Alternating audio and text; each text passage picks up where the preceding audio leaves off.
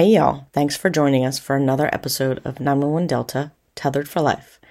This podcast may not be suitable to all listeners due to language and subject matters. Please listen with care. We're discussing issues with mental health this week, so if you have any questions or concerns, if you think that you need to get some help, find a doctor or a counselor that can help you. We are not any of those things. We are just trying to get the word out and make this a mainstream, talk-aboutable issue. We really want you all to live the best lives that you possibly can. So take care of yourself. Put your own oxygen mask on first.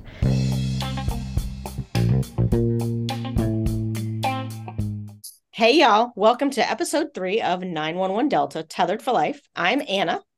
And I'm Casey, and y'all, we're super excited that on today's episode, we have our first guest. Hey guys, I'm Emily. I cannot believe we have done this 3 whole times now. Case, I know it's Emily's first time, but 3 whole times. Yes. It's our 3rd episode, and we have an amazing audience that keeps growing. So keep sharing us, y'all. We've had 150 plays, last I checked, on Spotify, with 38 listeners. Thank you, guys. Thank you. And you know what they say? 3rd time's the charm. And the topic and name of today's episode is Who Said the Q Word in My Head? And for those of you in public safety, know the quiet word always means the opposite. So what is going on in our brains, especially when we're not at work? Usually in my brain, it's like 8,000,001 things about kids. And then, oh shit, I forgot to do that. Yeah, in my brain, we'd need a hell of a lot more than a podcast to dive into that. More than we need, like, I don't know. What was that? What's that Dixie Chick song? You know, we need like 23 podcasts at least. Yeah, I'm with y'all. I'm the same. Yeah. Okay. All right. So, is that the dispatcher condition, or did we condition ourselves to be that way because of that? I don't know. I think it's a little of both. I don't know. Now that I've hung up my headset, my head's kind of is really quiet, like not the opposite. So I'm simmering down some, so I like it. Yeah, I think the conditioning definitely. Yeah. I haven't totally hung up my headset yet, and I'm not simmering down yet. I wish I could simmer down, but we'll talk about that. Well, before we get into some of this deep shit, y'all, Anna, how was your week? Oh, it was Halloween week. Yes, you worked on full moon. So how was that? I did. Surprisingly not too bad. Now, I did leave at 1:00. So if anything, nothing good happens after midnight. We actually had a stabbing and shooting and somebody getting beaten over the head at the same time in 2 different places in the county, of course. After midnight. And then what happened after 1, I don't know. I was like, let the force be with y'all. But otherwise, it was pretty Q word. But then, of course, trying to get children and their costumes to be exactly how they want them to be, especially when they change their mind every day. Yeah. It was hard for me to get Maxwell in his costume. Oh my goodness! He fought me every step of the way. Well, 5 pounds. Yeah. That's smart. What was he for Halloween?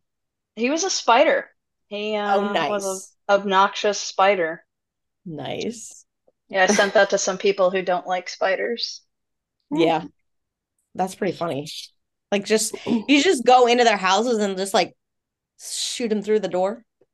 He came at the door when we had the little trick-or-treaters coming by. He was not messing around.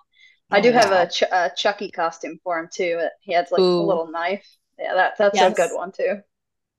I took my kids to my grandma's nursing home, and there was somebody there with probably like a 3-year-old in the Chucky outfit, They had the little freckles on this kid's face. He had a little knife.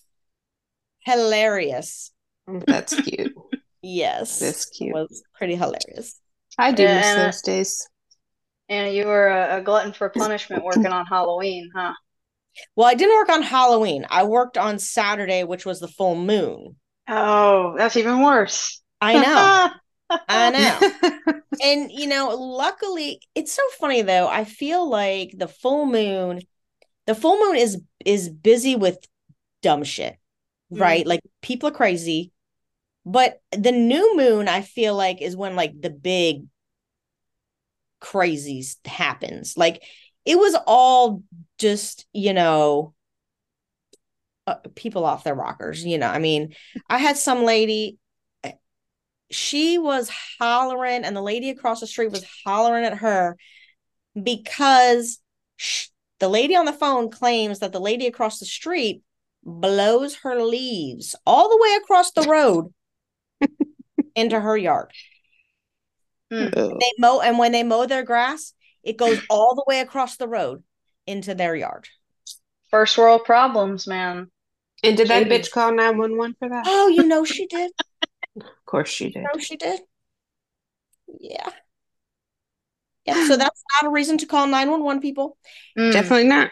Your landscaping woes is not it. Definitely not. HOA. And they should have learned that in episode 1 because we've been through this. Right. And on top of that, like, first of all, I mean, it's really, there's way more important things that you can be worrying about. Right. And second of all, if somebody like accidentally does some landscaping on your land, I got a flower bed, somebody can come clean out if they want to. Like, come on. It's not that big a deal. But definitely not. Yeah.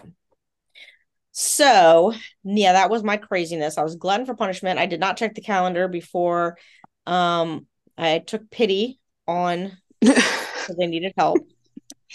Lesson learned, but I didn't check the calendar. But it wasn't too bad. And the worst part, let me tell you, was getting into the office because they had shut down both roads that lead to the back for the trunk or treat. Oh, and then they had some little new dude at the intersection. He's probably in the academy. And I'm like, I'm trying to get to work. And he's like, I'm like, dispatch, that place. And he's like, oh, okay. So then he like gets to move in his cone, right? And he's waving me through. And I guess somebody probably assumed that he was an idiot. And this is somebody been with the department forever. And so like he starts walking up and my window's still down and he's like, oh shit, I didn't know it was you. He's like, get the fuck out of here. And I'm like, I'm trying. I'm trying. And then of course, because I went in at 5. So then the regular shift changes at 7, right? And they were all like, it was like nobody knew they were going to be coming to work. I don't know. Yeah. So it's the government, everybody knows what everybody's doing. Yep. I don't miss it. Yeah. I don't miss it either. Yeah. Did you like the state or the not state but like local government or the federal government better there, Em? Again, another conversation for another podcast. Right. Well, thank you for coming on because the stresses of the job and you left because of it. So now you're studying how to keep these issues happening from others. Yes. Or happening to others. So tell us more about you. So thanks for having me on, guys. It really means a lot to me. I'm really enjoying the fact that you guys seriously put together this podcast. I don't think it's talked about enough.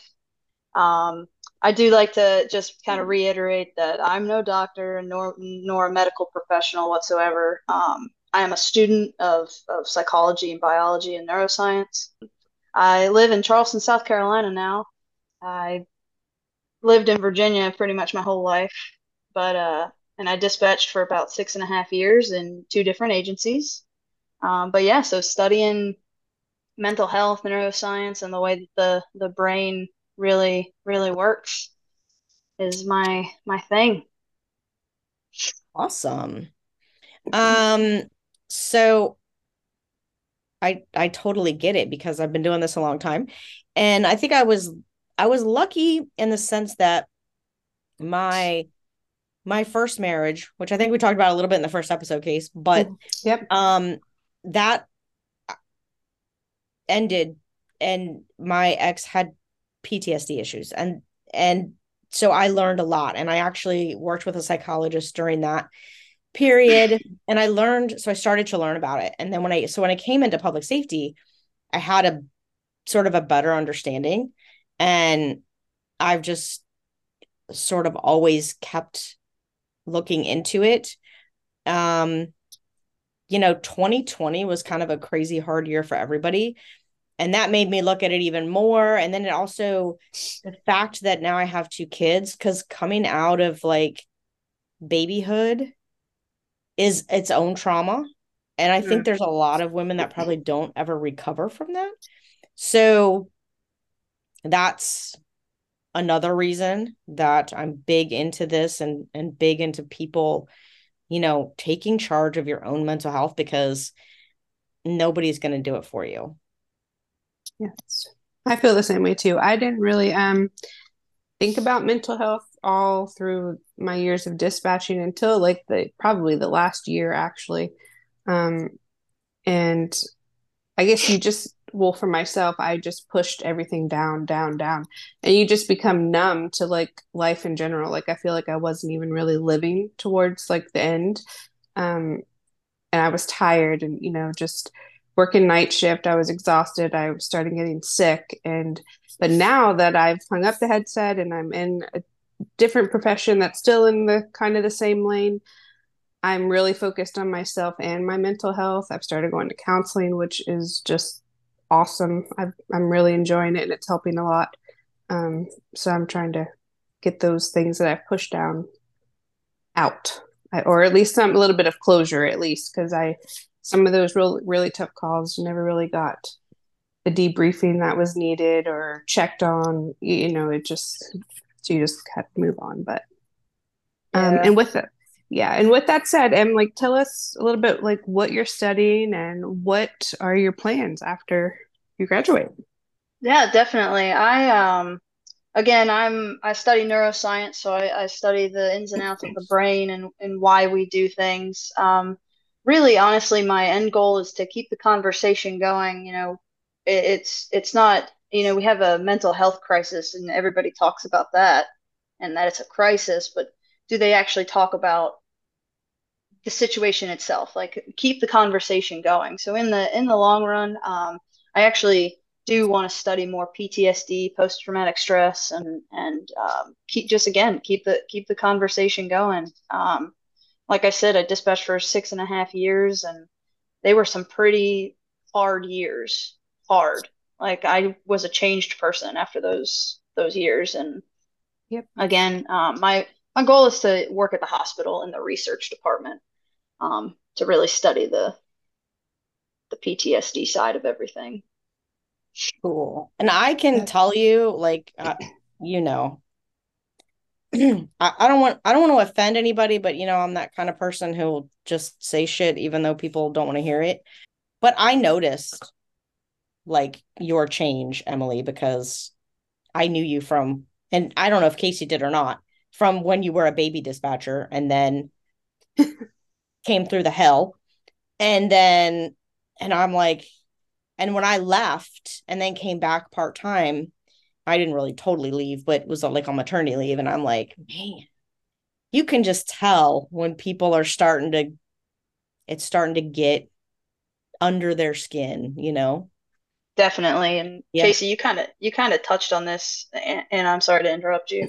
Um, Casey, you touched on this and not getting the closure or even the follow up from, you know, different people asking if, you're okay. It's kind of just assumed, and that that hardened me. I'll never forget coming home most nights, and I did a mix of both, mostly nights, and I'd have to like I'd have to watch everything that I was doing, every little sound that I heard. I had to explore it and see like what was going on. And so like I was taking things from the job because when you're on that headset, you Mm-hmm. have to listen intently. And so it follows you home, and I agree, it was just because 6.5 years, it's nothing compared to Casey, you're long, or Anna, doing your thing, but it felt like I was there for 30 because with all the mandatory overtime and Yep. just like you said, Anna, just taking one for the team and kind of going in and helping out when needed, because why not? Yep. Right. And when you feel like there's a sense of loyalty to the people, your friends. I mean, even if they're not necessarily your friends like that you hang out with outside of work, they're your comrades at work, and you form this community. And so you feel a sense of loyalty to them, even if you're not loyal to the people that you work for, which I think most of us probably are a little bit, just because like when you're in that public safety world, even the people on the street, law enforcement, fire rescue, like you feel a little responsible for them too. And then so that just kind of makes you loyal at least to the agency a little bit, Mm-hmm. Absolutely. even if you're not like approving of what the head shed and the powers that be are doing, you're still loyal to your people, and you don't want to ever leave them hanging. So yeah, you're going and you're helping out, and then you're burning out. And what I have just really recently, probably within the last year or so, what I noticed is that I really think that it's not that they don't care, or they don't, it's not like there's necessarily an apathy towards us, even though like we perceive that. But I really think it's just a lack of education, because Absolutely. I was never taught the things that I have learned outside. And I remember even with my first husband, I was still going through that a little bit when I started working in dispatch. And I remember researching PTSD and like all the stuff that you see as like the symptoms, and that stuff is so far down the road. When I like was meeting with the psychologist, and he was starting to ask me questions like, well, have you noticed this, or did you notice that, and like things that he had been doing. And I'm like, well, shit, I mean, a year ago we were trying to put a deck on the house, and my dad's like, you need to put the bolts, just like this, like a five of cards, right? Just and this was an intelligent man who had graduated from college. I mean, he was in military intelligence when he was in the army. This was when he worked for the federal government. And he was blankly staring at him like, I don't know what you're talking about. And my brother actually ended up just going and doing it because it was like so. And I'm like, you're, and I got to the point where I was like, you're just being a jackass. Like, you're hanging around your buddies too much. I don't know, but you're being a jackass. You know better. Like, you're smarter than this. Come to find out, his brain wasn't functioning properly. So, but that's never been taught to me in any dispatch class. I mean, what is it like? What in Com Basic, what do you get, like an hour class on dispatcher stress or something? I Yeah. mean, Or I mean, and does anybody then remember? Like, I don't even dang. remember what the fuck we learned, to be honest. I don't Shit. think we learned much of nothing. I took well, a right, I took a dispatch judo class once, and it's like right, verbal judo, how to yeah. yeah, how to Well, like combat stuff and like deal with difficult callers that, stress you out, but that was Right. about it. I think I still have the certificate 10 years ago. Yeah. I Oh, and mean, and that's another thing. Go I've ahead. sat through plenty of at conferences, dealing with dispatcher stress, blah, blah, blah. I've read some of the books that have been put out, and I'm just like, this is not day-to-day information. Like, this is not helping us day to day, and it's not helping our families either. Right. Well, especially if you're not having any symptoms or think that you are having any symptoms yourself or around people. I mean, because, we're pretty much all the same when we're there at work. Everybody's at high stress levels, everybody deals with it, and pretty much the same way. I mean, it just doesn't really affect you anymore after. Like when I first started dispatching, I would live off of that adrenaline rush of like the really shitty calls, and it's like, yes, we got it, this and that. But then like after so long, it's like, shit, this shit really fucking bothers me now. And that's the way it got for me towards probably the last 2 or 3 years, the last year being the worst.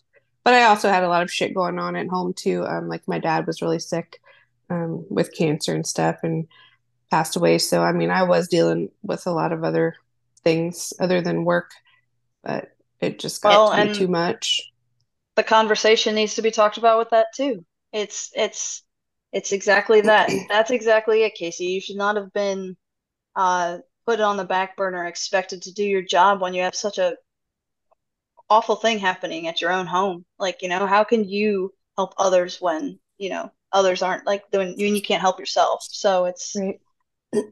so not to harp on that, but I think that Yeah. you shouldn't be like, well, I had this going on. No, you had this going on and nobody was there to hook you up. Yeah. Yeah. Sorry. I mean, That's I my mean, I little know as essential workers, I know it is, you're supposed to be there, and I totally got that. And that's why I did feel so bad. Just like, Anna says, these folks depend on you to be there, and, you don't want to leave anybody else hanging or make somebody else have to come in and your place. So, I mean, it's just a lot of shit that goes through your mind.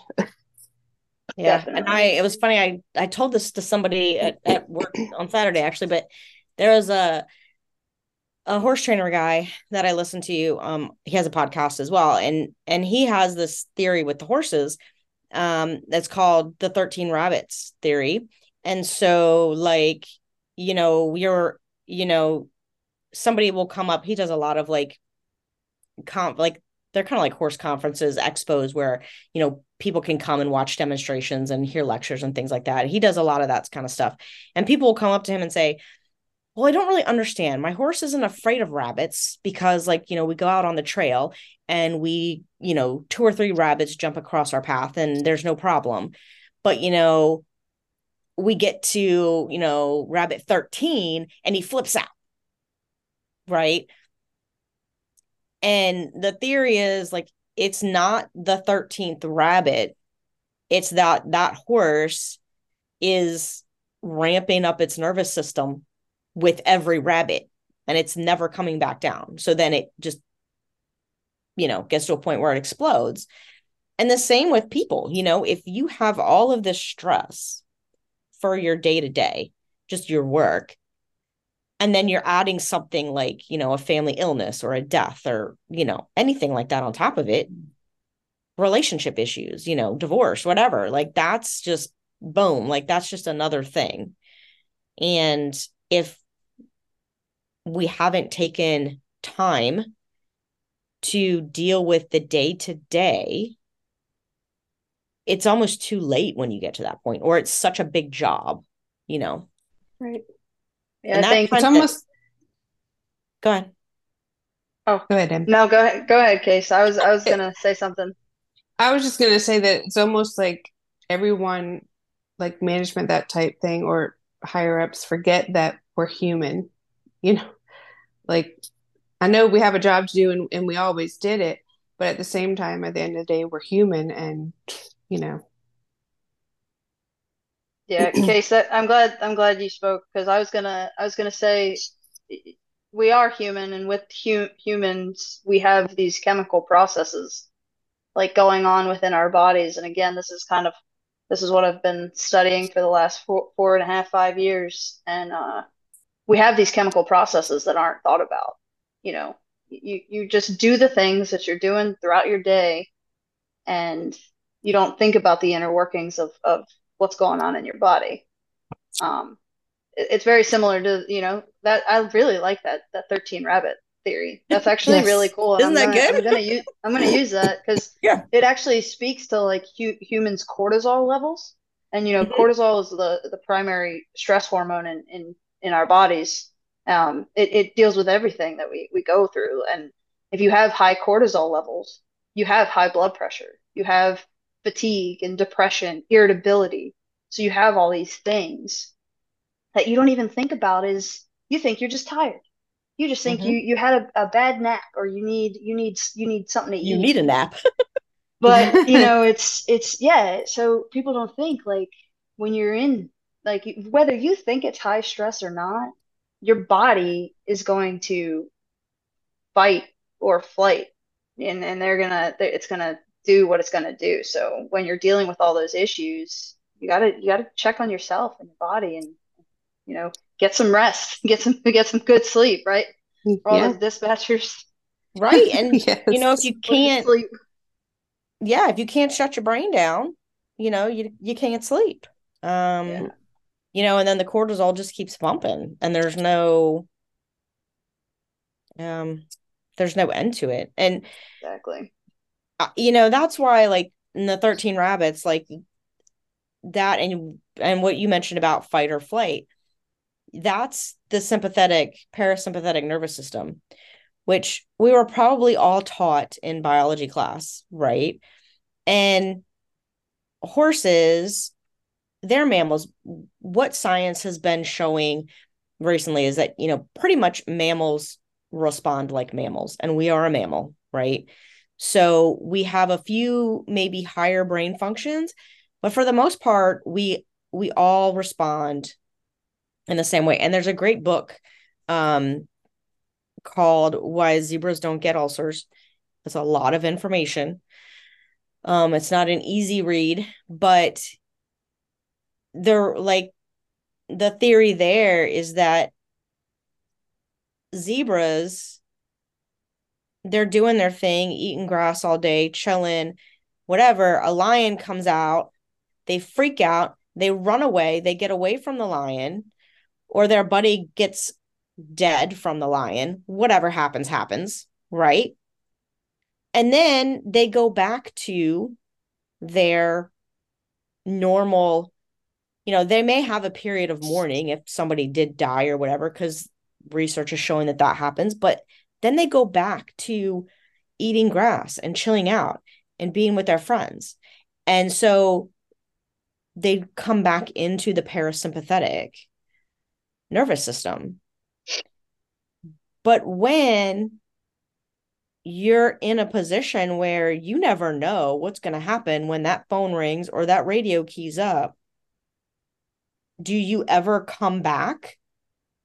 I'd say no, in my opinion. I think dispatchers, call takers stay in that fight or flight mode the entire shift.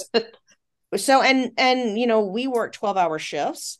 So you are in that for 12 hours, which is already outside of your normal circadian rhythm, right?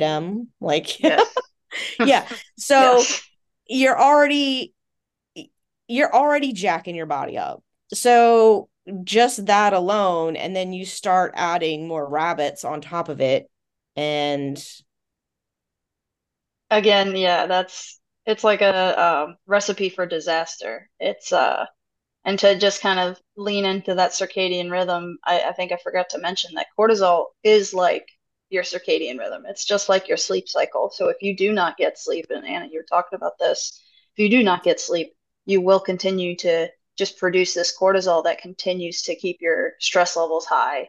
And I was actually just reading this brilliant paper about cortisol and in Holocaust survivors, actually.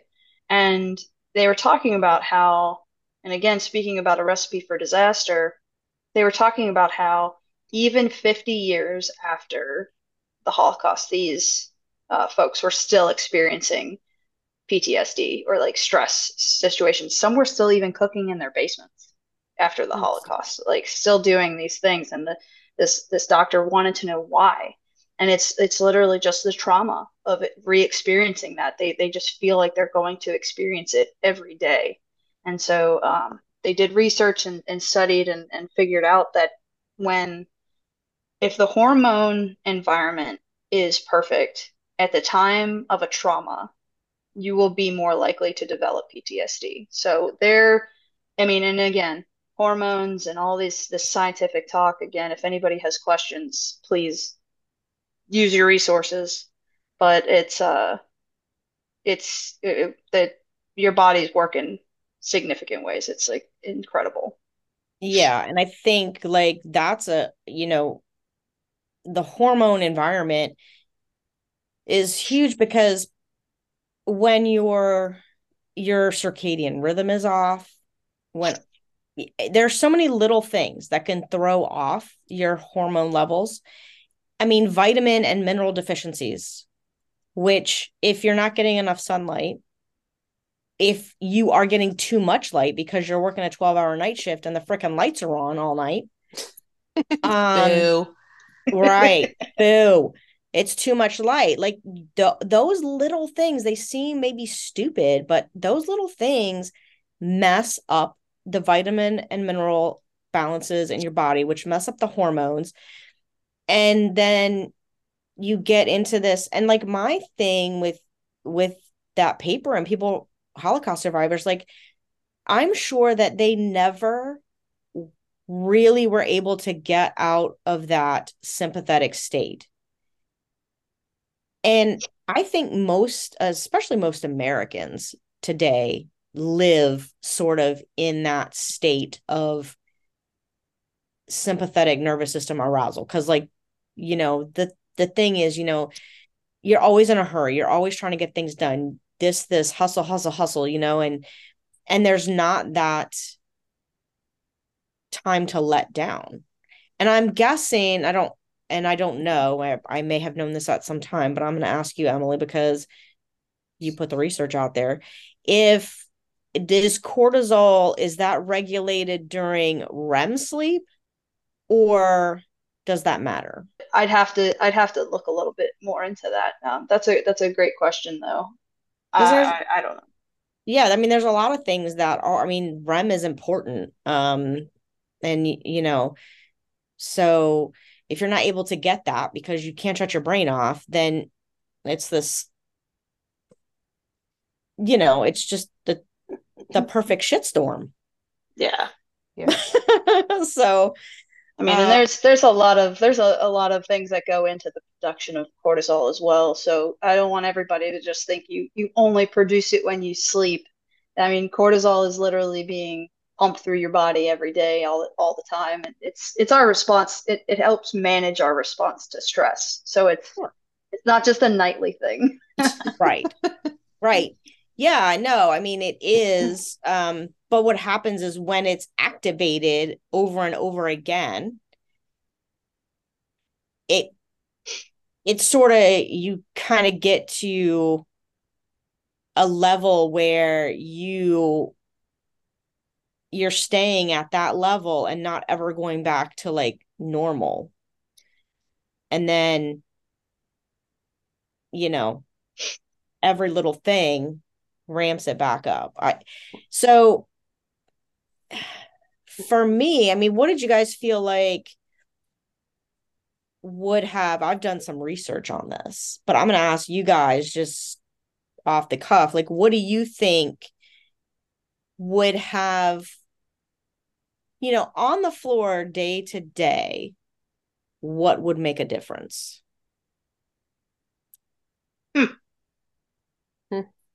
So on the floor day to day, honestly, people get their smoke breaks, their 10 minutes or what have you. So I'm Every not fucking saying hour.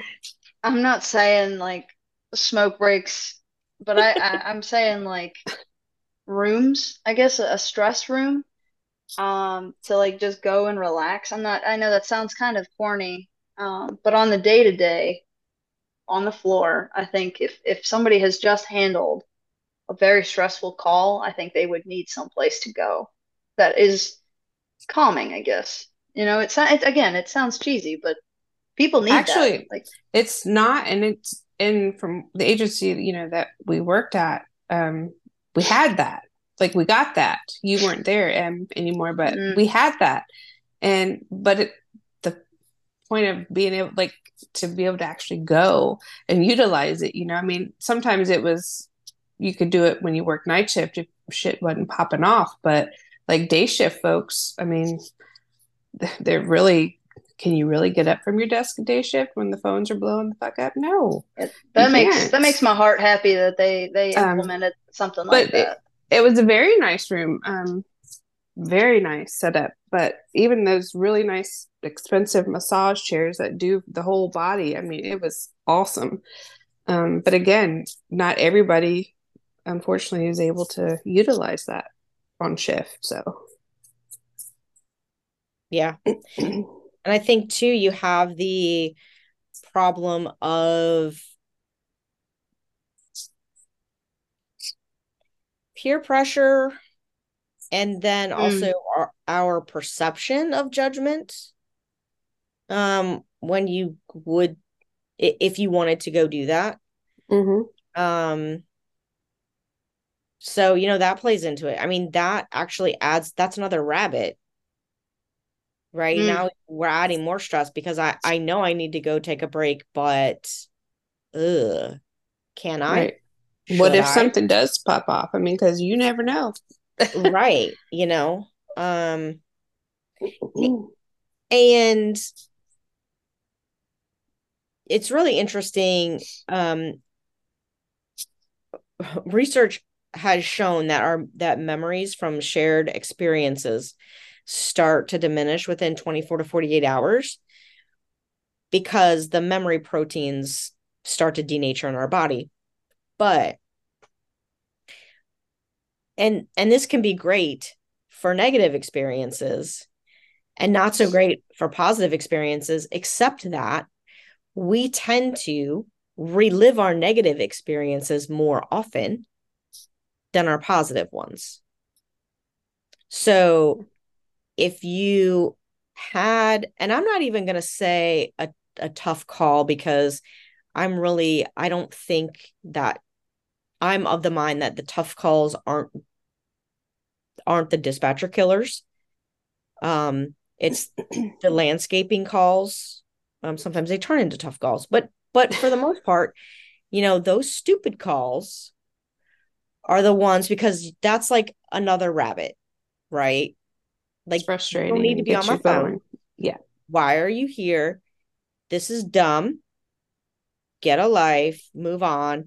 So now you've added another rabbit, and I'm replaying that and just remembering like the ridiculousness of this human. And somebody may say something, or maybe something cool happens, or you get like a baby born, or something like that, and then it's like, oh yeah, well, that's normal, that happens. The lady calling about the landscaping is normal too, but like my brain is stuck in that reel. So I think that's really interesting. And so like some of the research was just saying that you need to remember, like the community needs to be very active in talking about the good things, the happy things that happen, even if they're not necessarily related to work. Like, even if it's just like, oh, so and so's kid got married, or so and so had a kid, or, you know, Casey found a new job. Woo, whatever. Like, just reliving, like, talking about the positive things, um, instead of dwelling on the dumb things. Yeah. And then I think educating, because also with the nervous system regulation, that needs to be done pretty quickly after you've gotten, after your 13th rabbit, right? You need to be back down to, 1, 2, 3 level pretty quickly for your best psychological outcome. So, but nobody tells anybody that, all these, critical incident stress management teams, or, things, statewide teams that come in when you have, deaths or something like that. That's all post traumatic, right? That's all when we're talking about PTSD. Like, how can we avoid even getting to that point? And I'm actually that's a great segue into I'm actually writing a research paper right now about that, and how and the ways of prevention, really, and and prevention of PTSD, and really, unfortunately, PTSD is going to happen. It's when you're exposed to a trauma and you have it like almost like a reoccurrence, and you think that it's going to happen again. It's just flashbacks, dissociation. You just feel it. So in my paper, I'm actually discussing ways to have the conversation. Again, it all goes back to talking about it. And I read a couple articles about how, again, going back to, because everybody talks about military PTSD, of course, and they actually have simulators that put these military members in situations, and they have to deal with, like, figure out what's going on and then talk about it afterwards. So it's actually not putting them in actual physical combat right away. And so then they'll go back and they'll talk to them and see what happened, like what their brain was doing when they were going through this like simulator. So I think obviously on a dispatcher side, we can't necessarily do that. But again, but we like you were saying, right? Yeah. That could be part of training. Simulations, yeah. Yeah. I mean, we kind of do simulations, but we don't do them like that. We do them to test your skills, not to test your mental. When I was working for one agency, not the longest one I worked for, but another agency, they actually made us sit through dispatch calls of very, very traumatic calls that these dispatchers would take. And again, this is all for, I had already done some 911 dispatching work prior to this, but this was all to get to kind of weed out, I guess you could say, but also to get people thinking, like, this is what you're going to be dealing with. Can you handle it? And that's almost like that's as close to a simulation as I've received. Right. Because again, it kind of tests your boundaries. It tests what you can deal with. And if you can't handle that and you feel something about it, then maybe this isn't something that you can handle. And again, it's all about the conversation. Yeah.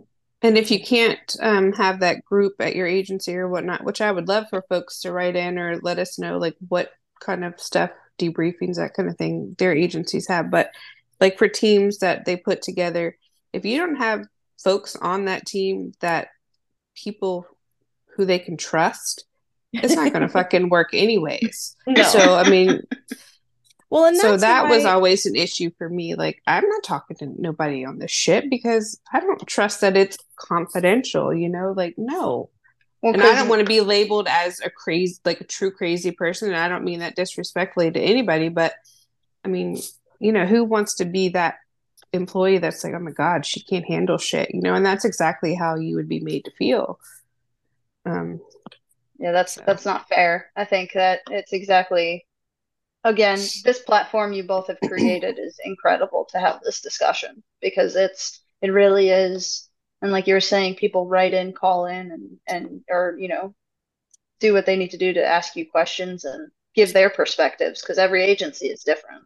Yeah, and we would love to. Hopefully somebody will. I mean, we've had a couple folks reach out, and hopefully. I mean, I know, yeah, I totally agree. Yes, people need to reach out. We need to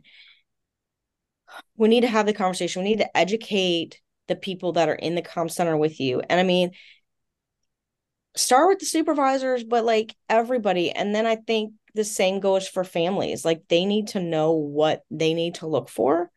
Yeah. And there's, from working with people and horses, and people a lot of times have very traumatic experiences with horses, unfortunately. But, one of the things, or a few of the things, is like just mitigating that when it, like, right when it happens. Like simple things like if somebody's having a panic attack over something, give them something to eat or something to drink, get them up, take them for a walk. There are people who are really good at knowing what they need to do to regulate themselves and will do it. But there are people who don't have a clue because they've never been in this environment before. They've never been taught how to deal with these things before. Not only do they need help, but then even if you know what you should do, you also need the permission.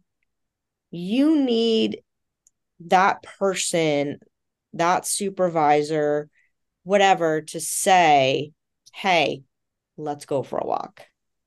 Yeah. And not give you a chance to say, don't say, do you want to go for a walk? No, let's go for a walk. I'm going to get you something to drink. That's way more. And I've seen it. My husband is a firefighter and has supervised quite a bit. And I've seen him do it. I know it works. Like, and it's really simple. But just that little bit of, come on, we got to get out of here, even if it's for 5 minutes. And I realize that places are understaffed, but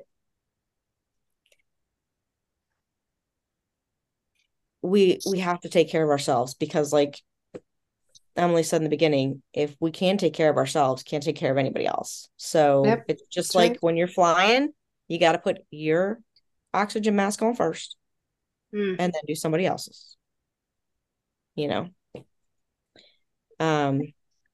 So ladies, we've been going for a little bit, not too long. So do you want to throw out some shitty calls and maybe talk about, I mean, I've got what might have helped you, or I mean, maybe you need help right now. We can just air it out. Why should I need a lot of fucking help? But I mean, I know you do. In more ways than one. And actually, I was just talking to my therapist yesterday, as a matter of fact, at my appointment, about things that, even though I've been out of dispatching now for a whole year, things, even though I'm in a way happier place, I'm doing really good for myself. Like things are really starting to come back up for me in certain calls. And we talked about them a little bit yesterday. One was a nurse calling in from a hospital where it was a homicide, like suicide homicide deal, where the husband shot his wife and because she was ill, and then he took his own life. And I don't know what it was about that nurse's voice. I mean, I guess because it was legit, she was scared for her fucking life. That bothered me. And even though I handled it and it was done and I moved on, it's like now today talking about that, and like, just, I don't know what it was that made me even think about it. I mean, I don't know.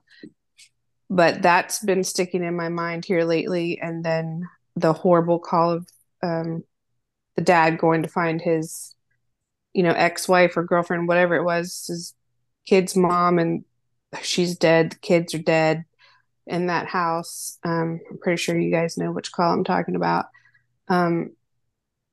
That was, even though I didn't actually take that call, I mean, but I was there working, and I just can't imagine.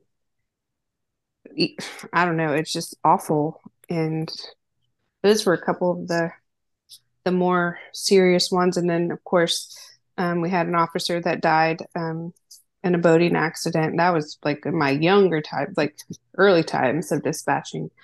That I think that was the only time I actually got a debriefing. And I was super new at dispatching then, so I really didn't quite get it. And I felt like because I was on that, oh, I'm cool. Like I don't need this, But now I'm like, yeah, bitch, you needed that. Like, and you need it still now, like from that call. And um, so those were the few that jumped out at me yesterday in my therapist appointment. So Interesting. Yeah. yeah.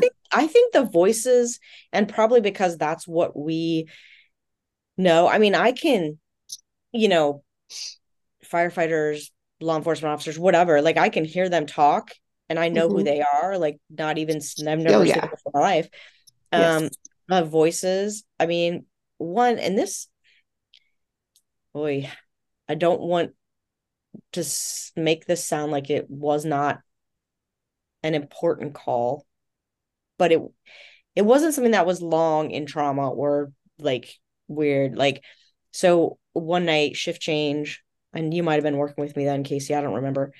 Um, and for whatever reason, a shift change, the phones are always blowing up. I mean, I don't know, but so I'm like just logged into the phone, and I'm like, 911, what's the address of the emergency? This lady, clear as day, a little creepy, is like, there's a body behind this church. And click hung up. And I'm like, my first thought is, look, I am not in the mood for these mother trucking kids tonight. Okay. Um, and but the cell phone rebid like bam right there. And it was something in her voice. And when I called the number back, straight to voicemail, straight to voicemail, straight to voicemail. And I tried multiple times, and I'm not usually like that. You don't answer me on the first try. Psh, I don't care. But I was like, So sent a deputy out there. Sure enough, she had committed suicide. Mm. Um, about that time, my partner is taking a call from somebody who wants a welfare check on their daughter. And I'm like, because what's her cell phone number? And she writes the cell phone number down for me. And it's still on my caller ID. Like that's how close together those calls had happened. Wow. And I'm like, and then of course she's freaking out because she's like, oh, I'm gonna tell her. Yeah. And but that, and just that sound in her voice was like, that's not, you know.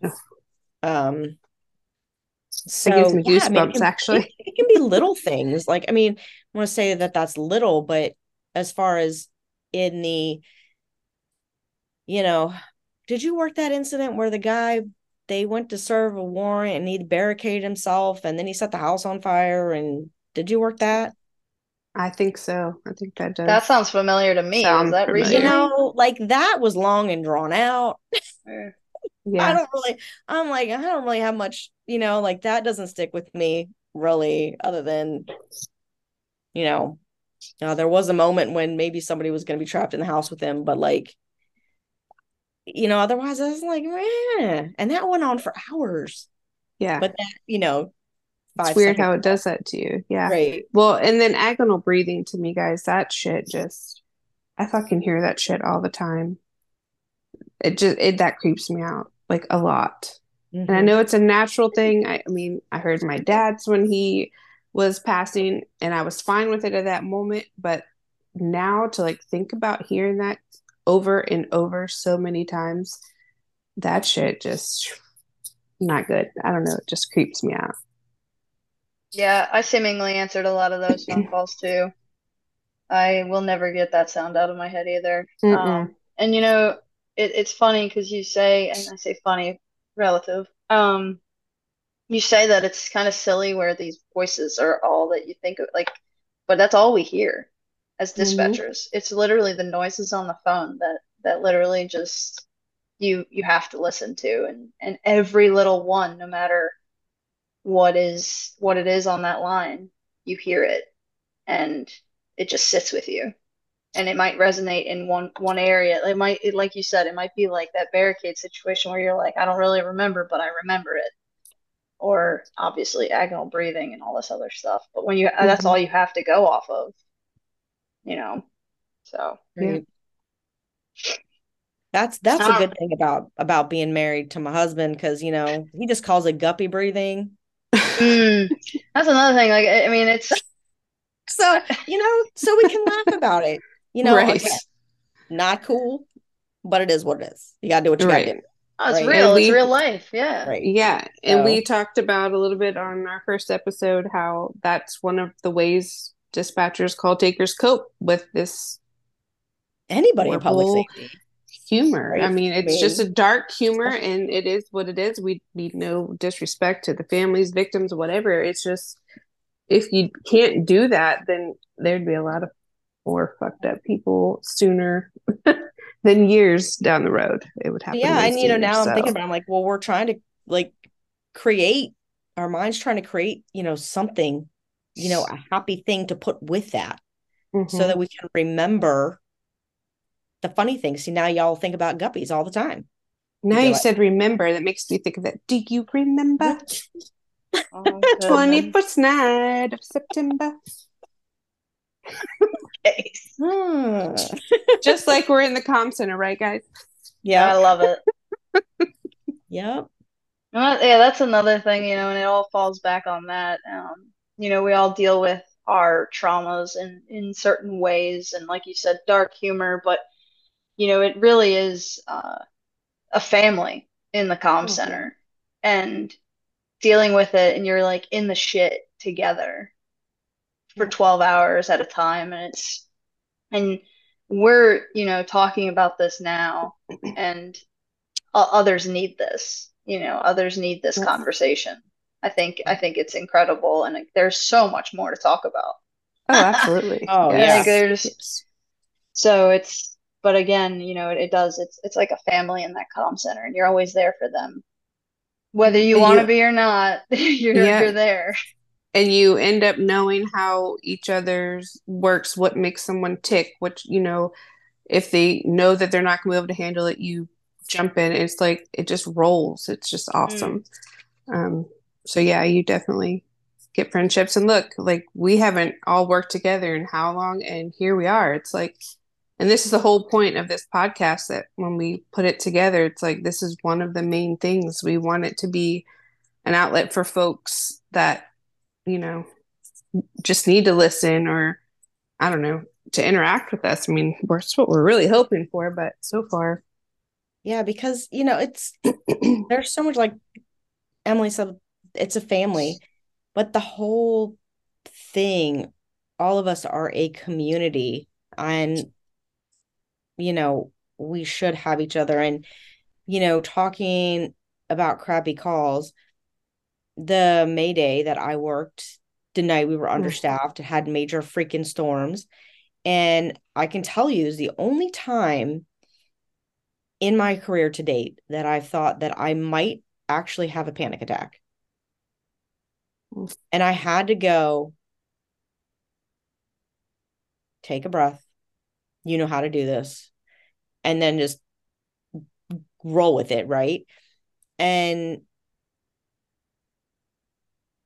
the people who reached out to me were not in the comm center. I mean, the four people that were in there, the four of us, we all got through it. And yes, it was family, and it was all like, you rocked it. We all got it done, whatever. But outside of those four people, the only other people that reached out to me was the firefighter who had command of the scene, and another firefighter who was not even on scene, who was not even there, who just worked for the department. And that we're still like, one of them was a friend of mine from before, but the incident commander, I didn't know him from Adam before that night. We are still friends. Um, you know, and it was just, we both had this moment of, oh shit, this is happening. Mm-hmm. And that, has just brought us together. And the fact that he, reached out, and, nobody else did that. So I think that's huge. I think people need to know that, yes, reaching out to each other is important.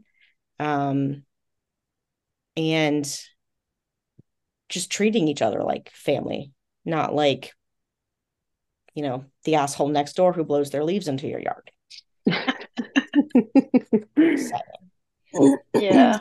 I also worked a May Day when I was a baby dispatcher, and this was actually, goodness, I couldn't remember if we were in what building we're in, but I know it was a crazy time, and I don't think I don't think I ever fully recovered as when I was a dispatcher, when I was a baby dispatcher. I don't think I ever fully recovered from that because it was very real. Um, and I think we had a little bit more than four people in the room when we were dealing with it. But Well, you at were the lucky. time, I Right. know at the time it was so surreal and it was so real. It was just Mm-hmm. we didn't get a lot of we certainly didn't get a debrief. Right. But like the people that did reach out, like you were saying, it, it was really nice. It was really nice to feel like somebody actually cared for Right. those very few who did reach out. Right. And that somebody had the same feeling, Yeah. the same, oh shit moment, or understood that you had that because they've had it before, or, whatever it is. But yeah, and it's weird how it's not real, but it is real. And you're just crazy. And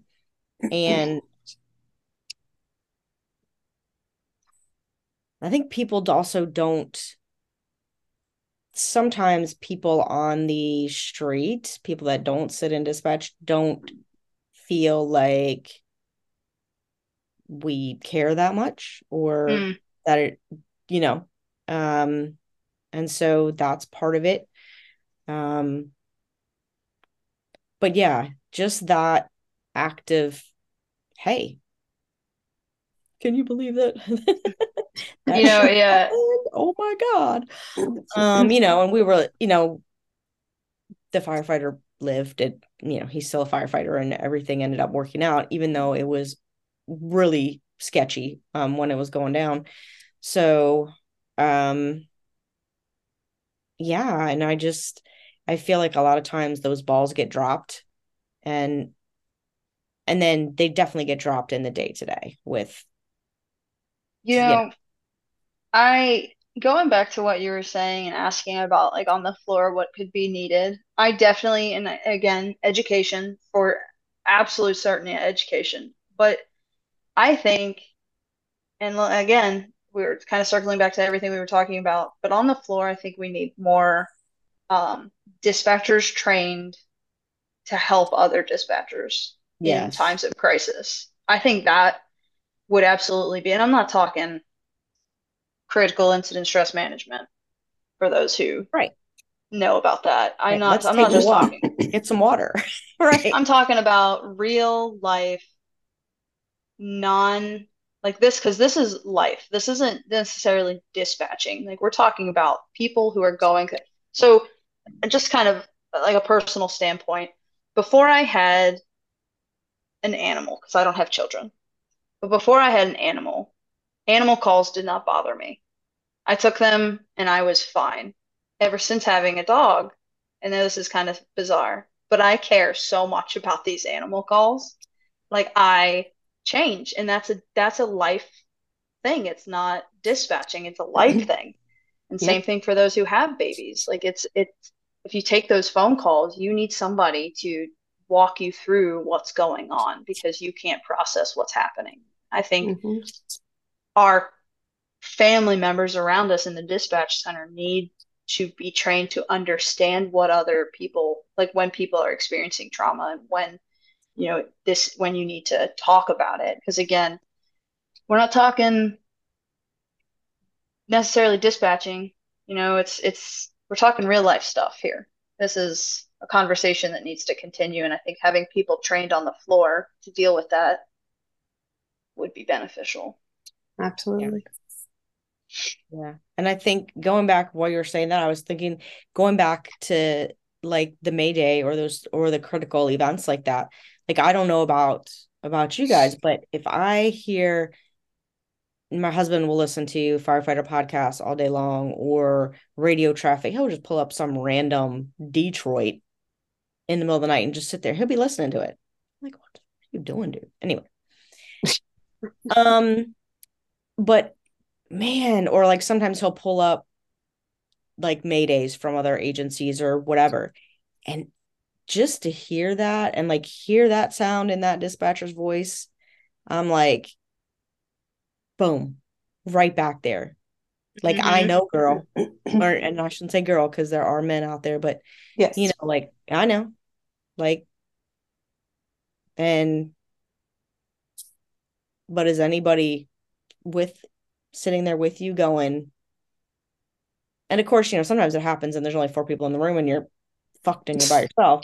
But, but at least afterwards, I had great support. I had 3 other people who were like, holy shit, that just happened to us. So, I think it is critical, like just almost, I don't want to, dumbing it down. I mean, and that's maybe not the right phrase, but making it part of the scene, part of the comm center, not just critical incident stress management. Please reach an out afterthought. Yeah, an afterthought. Right. It's definitely, and I say cheesy, I say these words, but I say that because we are who we are. We're dispatchers. We have dark humor. We think it's silly, but it's not. It's not. It's just it's a legit, real situation that's happening within our lives. And Casey, I'm so happy that you figured out, to get out, because it took me a while, and then it was a hard decision. Well, I've been out of the game since 2018. So, and for you to say, when you were saying how things are coming back up, it took a while for me too. And obviously I don't have nearly as many years as you do, but it took a while for me as well. But when you talk about it, you continue to have the conversation, it gets better. It does. And my mom, she told me for years before, she's like, that job's too much for you. You need to find something else. But that was all I knew, right. 15, 16 years, no, like I'm too old to be finding something else. Like I'm not going to start over. But then for whatever reason, I decided to roll with it. And here I am. I'm happy as damn pig and shit. And I am happy that you found a therapist that you could work with, because that's a hard thing. And I have a friend, maybe we can get her on one time. She is actually a doctor, PhD doctor in psychology, and does work with public safety people. She and I are kindred spirits for a reason. But, I've heard stories of people going in and talking to the therapist, or like meeting a new therapist and telling them stuff. And then the therapist is like crying. And they're like, oh, this is the worst shit I've heard. Oh, well, that doesn't help me. Right? Like, okay, moving on. And like you said, with, people on these teams, like, is it somebody you can trust? You know, people within your department, do you really want to trust them if you don't know them? Right. Or maybe you know them too well. I was just thinking that. And then, but if you get like say in these bigger incidents, you get a state team that comes in. Well, do you want to trust them? Because you definitely don't know them.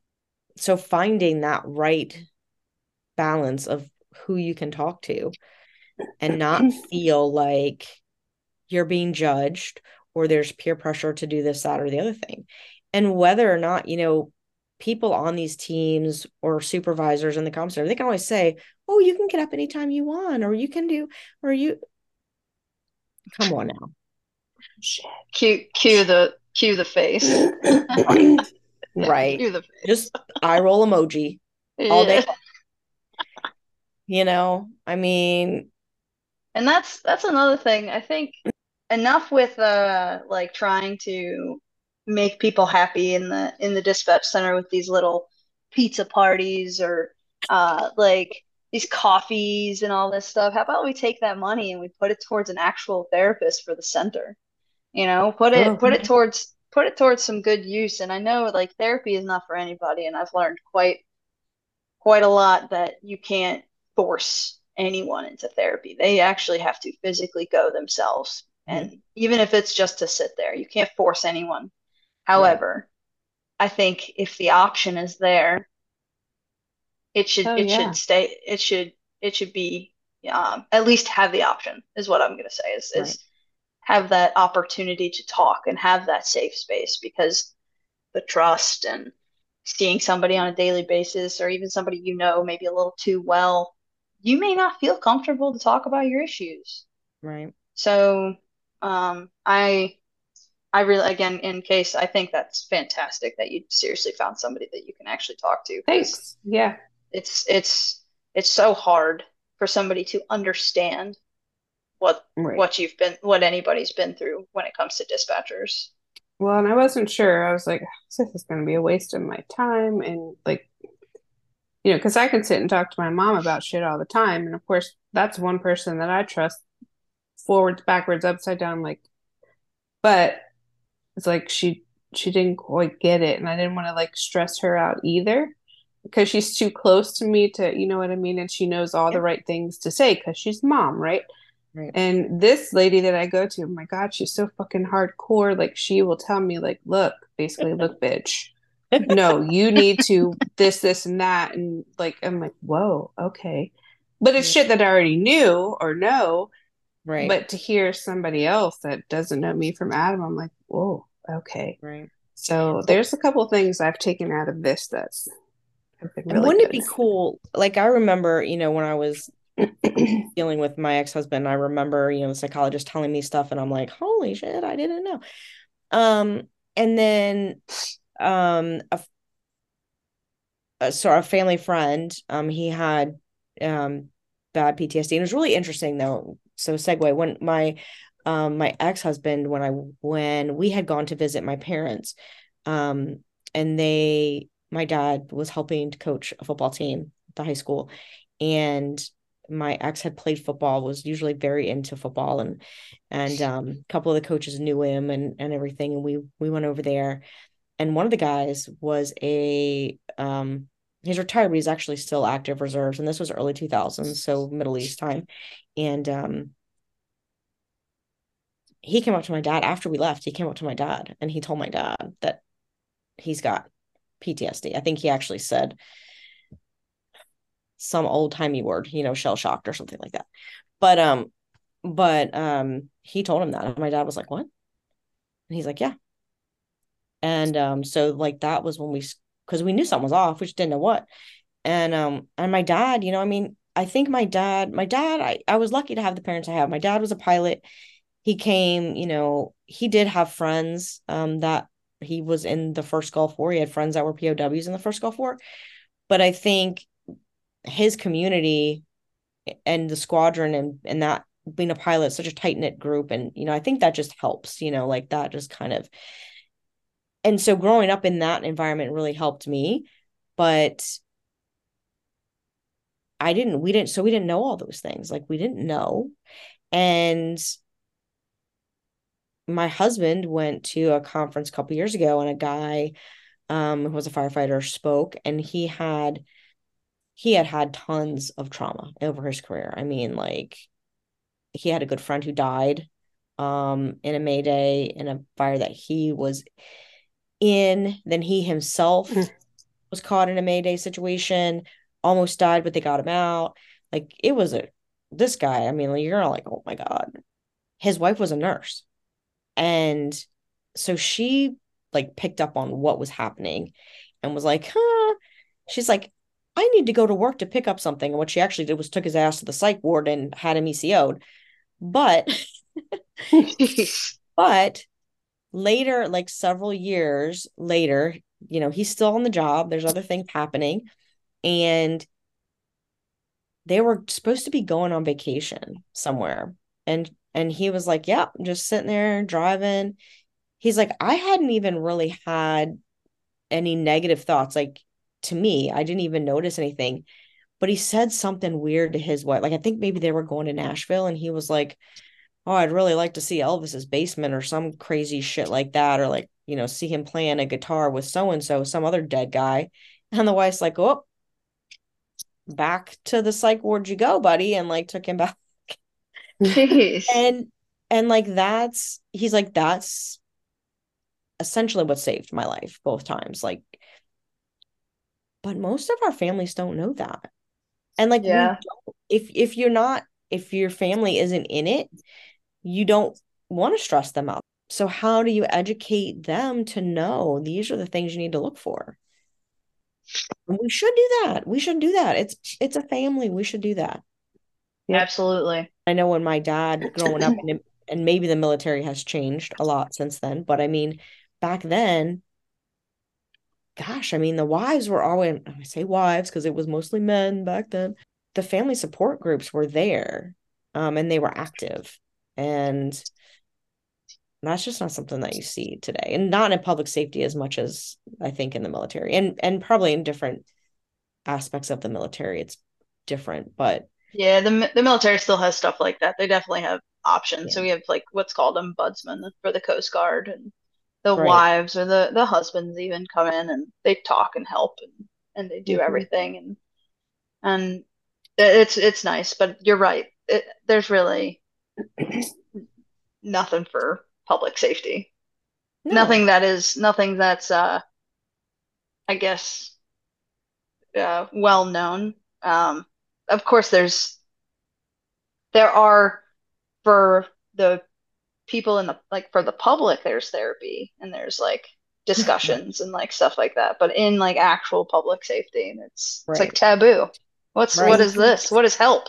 What is help? Right. I don't need help. Yeah. Yeah. I've got this. Right. And sometimes you do have, it's like momming. And or even, having your little dog. Like, sometimes I can do this shit on my own. I can take Maxwell out 5 times a day to pee, but I don't want to have to. Yeah. Right? Yeah. Amen. Amen. If you have other people in your family, then you're like, it's nice to have help. Doesn't mean I need it, but it's nice to have it. Right. I also think, and again, this can be another discussion for another podcast, but burnout, and talking about the warning signs again, kind of like what you were talking about with your friend whose wife was like, we're going, like finding the triggers even within ourselves to be like, whoa, let's take a step back and see what's going on with me to really understand what's happening. It takes a lot to do that. I mean, it takes a lot for somebody to actually find that kind of fault within themselves because they really don't want to. It makes them psychologically, it makes them feel weaker, but they're not. That's actually a strength. It's an incredible strength to find that. It is. And I think it's because we're not taught. Like, I mean, we're taught in basic biology class how our bodies work and da da da da da. But if we were taught, how the hormones, the stress responses, how all of that was nature it happens. It's natural. We can't control it. And then, so noticing that it's happening is actually an awareness, is a self-awareness. And that is a skill. And that does make you stronger. And probably 2020 was when I started working more hours again because my youngest was 2. And I had to step way back because I knew from just the climate in there and the attitudes. And I'm like, oh, I'm taking this home with me. And I'm like on the Facebook, I'm wanting to like be in Facebook arguments with people and I'm like, no, I can't. Like, I don't want that to be part of my life, So yeah, but I have done a lot of research on this. I research it for my horse business as well. It's something that I've learned, but it's not something that's taught to us. Definitely not. We've decided that we need to educate people. Yes, indeed. So we can definitely have another podcast or 2 or whatever. Yep. Well, we'll definitely have Emily back on again. Sadly, thank you. I appreciate that. Sadly, this episode though has come to an end. So I do have a couple, like 2 shout outs this time. One is to my mom, and I know that's silly, but she's been a great supporter so far, and she's always asking, when's it coming out? When's the next episode? And she's so proud of us for doing this. And so I want to give a shout out to her, and hugs and kisses, Mom. I want to give a shout out to Bree for letting us have Emily. Oh, yes. Like an hour and a half now. Yes. So, yeah. And Maxwell too. But, yes, thanks, Maxwell. Guys. Yeah. And my nephew, Alex, who listens to us from Hawaii. So, aloha, Sabrino. Aloha. Yes. Yeah. So we want everyone to tune in next Thursday for, of course, another amazing episode. We're going to touch back on the different types of comm centers and talk a little bit more into the mental health. We will definitely talk with Emily again to have her back on, because this is something that we could sit and talk about all day and night. And we want to make sure that the listeners can continue to listen, share, follow on all the platforms, and tell everyone about us. And don't forget to write into us at podcast911delta@yahoo.com. And I want to thank all of our first responders. You guys rock. Emily, thank you again so much for joining us tonight. Thank you guys so much for having me. It means a lot, and I love this platform to be able to talk about this. And like you said, there's so much more to talk about. This really is 90% of dispatching. It's just dealing with stress and mental health, and it needs to be talked about. So thank you guys again. Absolutely. And until next time, guys. All right. Bye. Who would have ever thought it would come to this?